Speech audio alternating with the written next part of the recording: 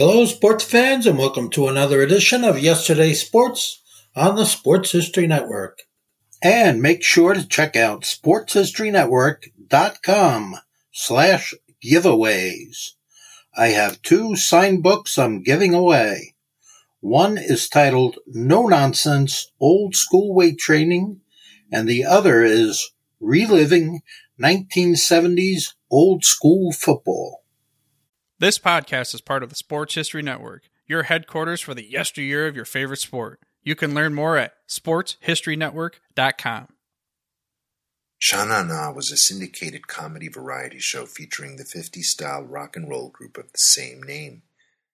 My younger brother and I weren't into doo-wop music per se, but we watched Sha Na Na every night because we liked the comedy sketches and the show's nightly closing song, "Good night, sweetheart, good night."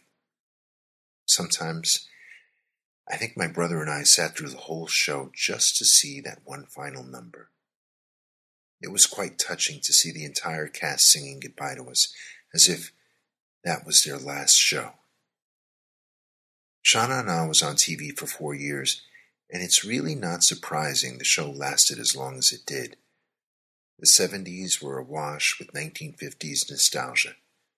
George Lucas's American Graffiti was a big hit at the box office in 1973, paving the way for movies like Grease and Animal House and TV shows like Laverne and Shirley and Happy Days.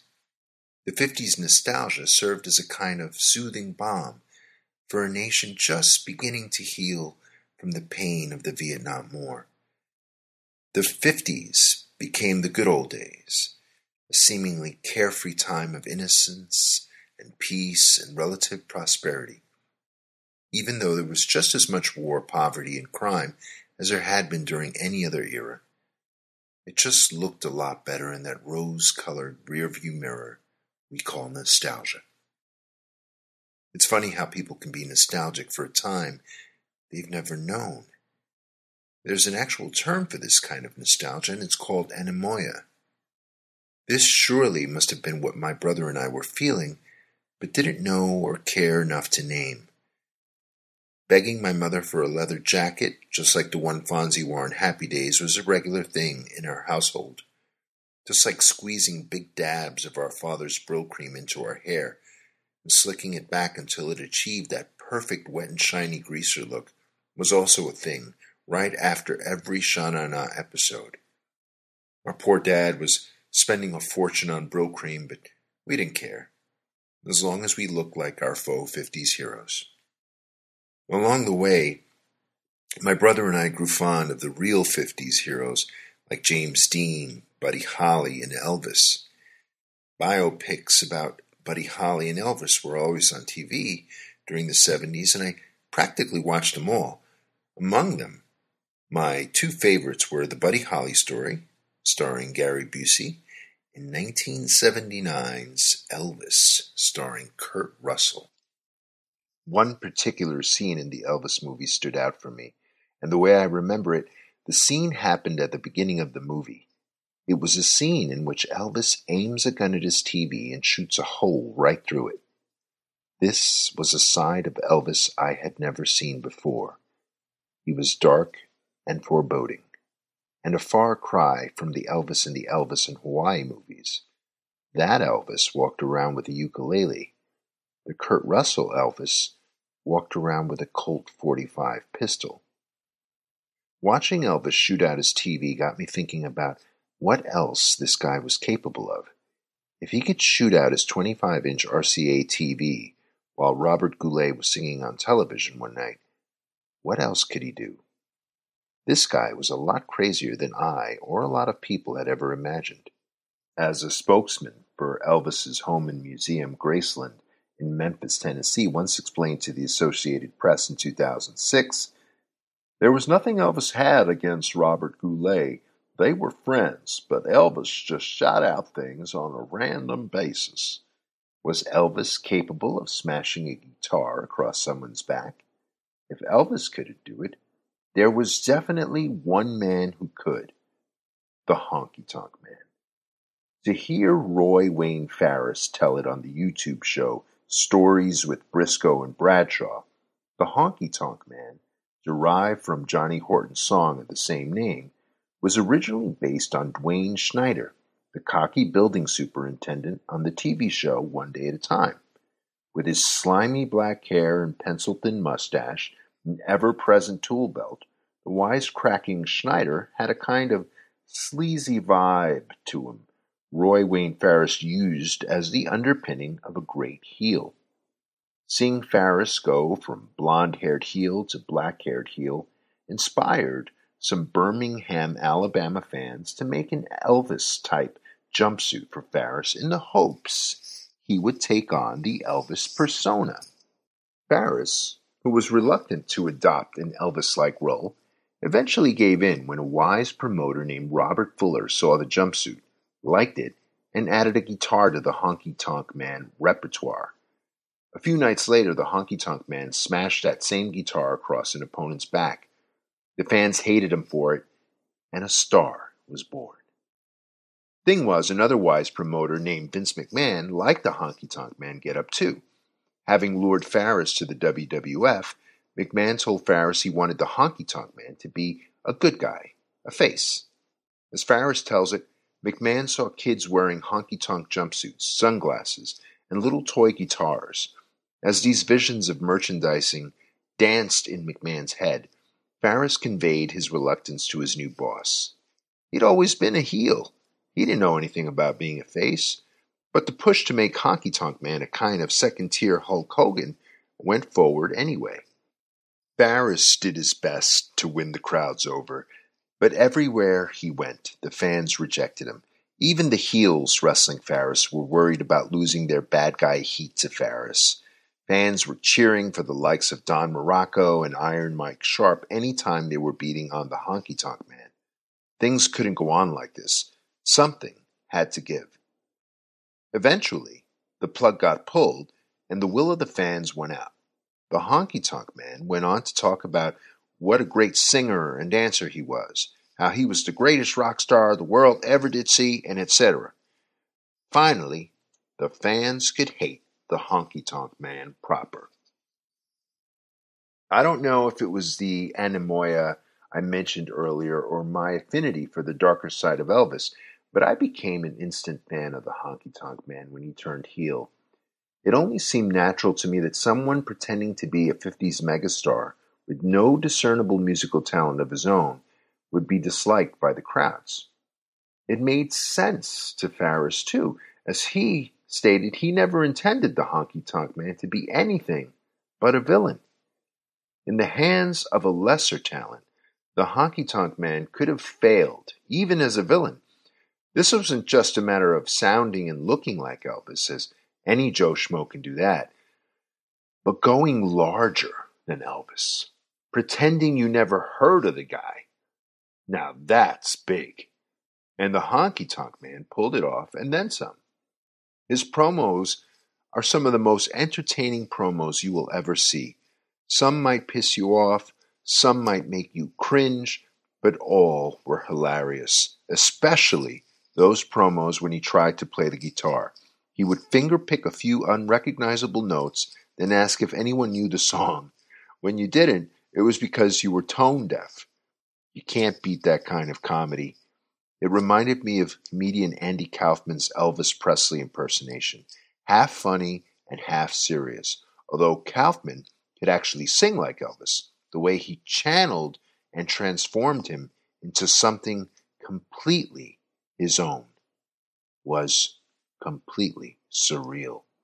That's exactly what Roy Wayne Farris did with the Honky Tonk Man, making him identifiable and unidentifiable at the same time.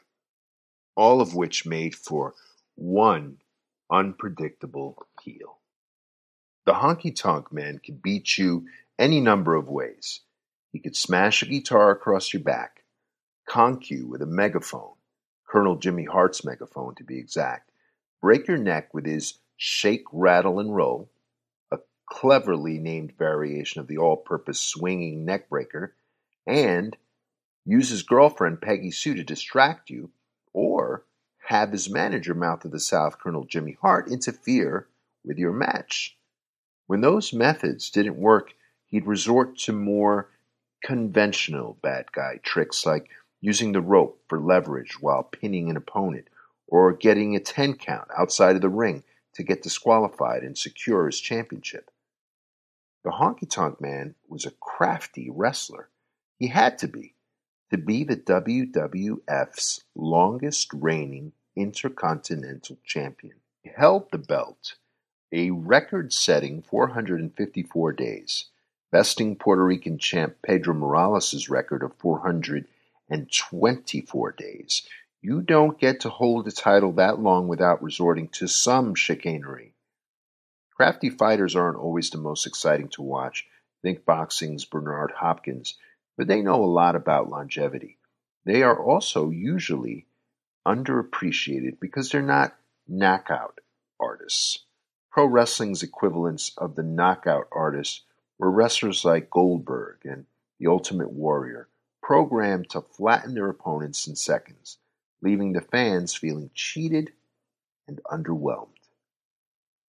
It was, in fact, Ultimate Warrior who ended Honky Tonk Man's reign in 1988 SummerSlam, and it took him all of 31 seconds to do so. What a jip.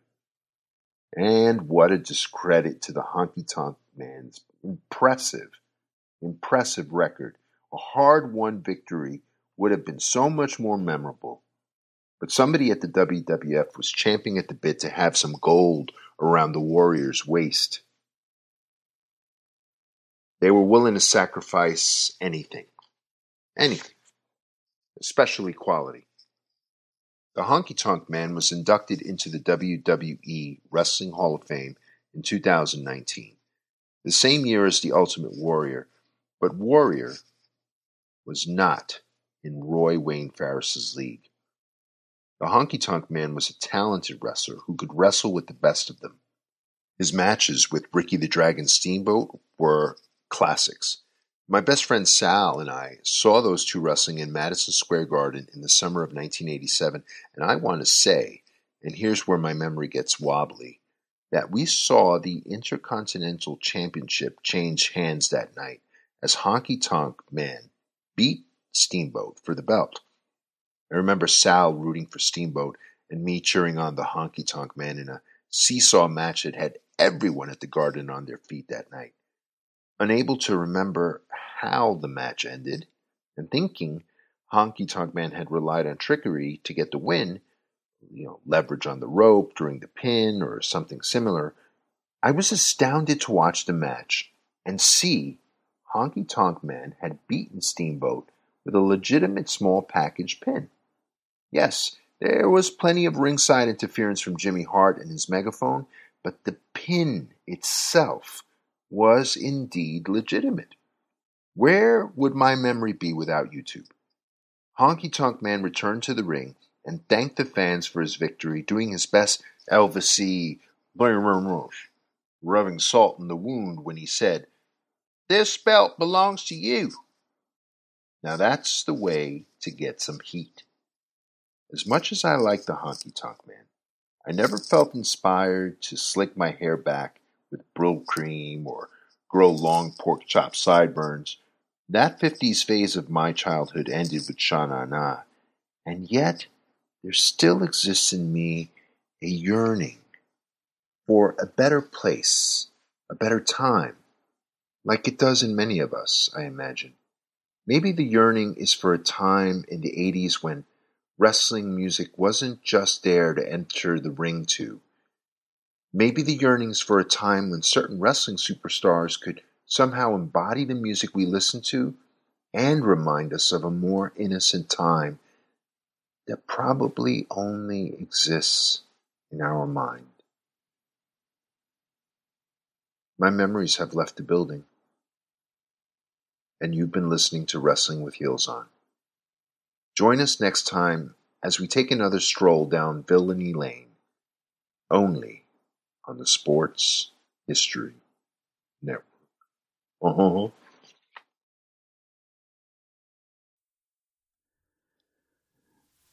This podcast is part of the Sports History Network, your headquarters for the yesteryear of your favorite sport. You can learn more at sportshistorynetwork.com.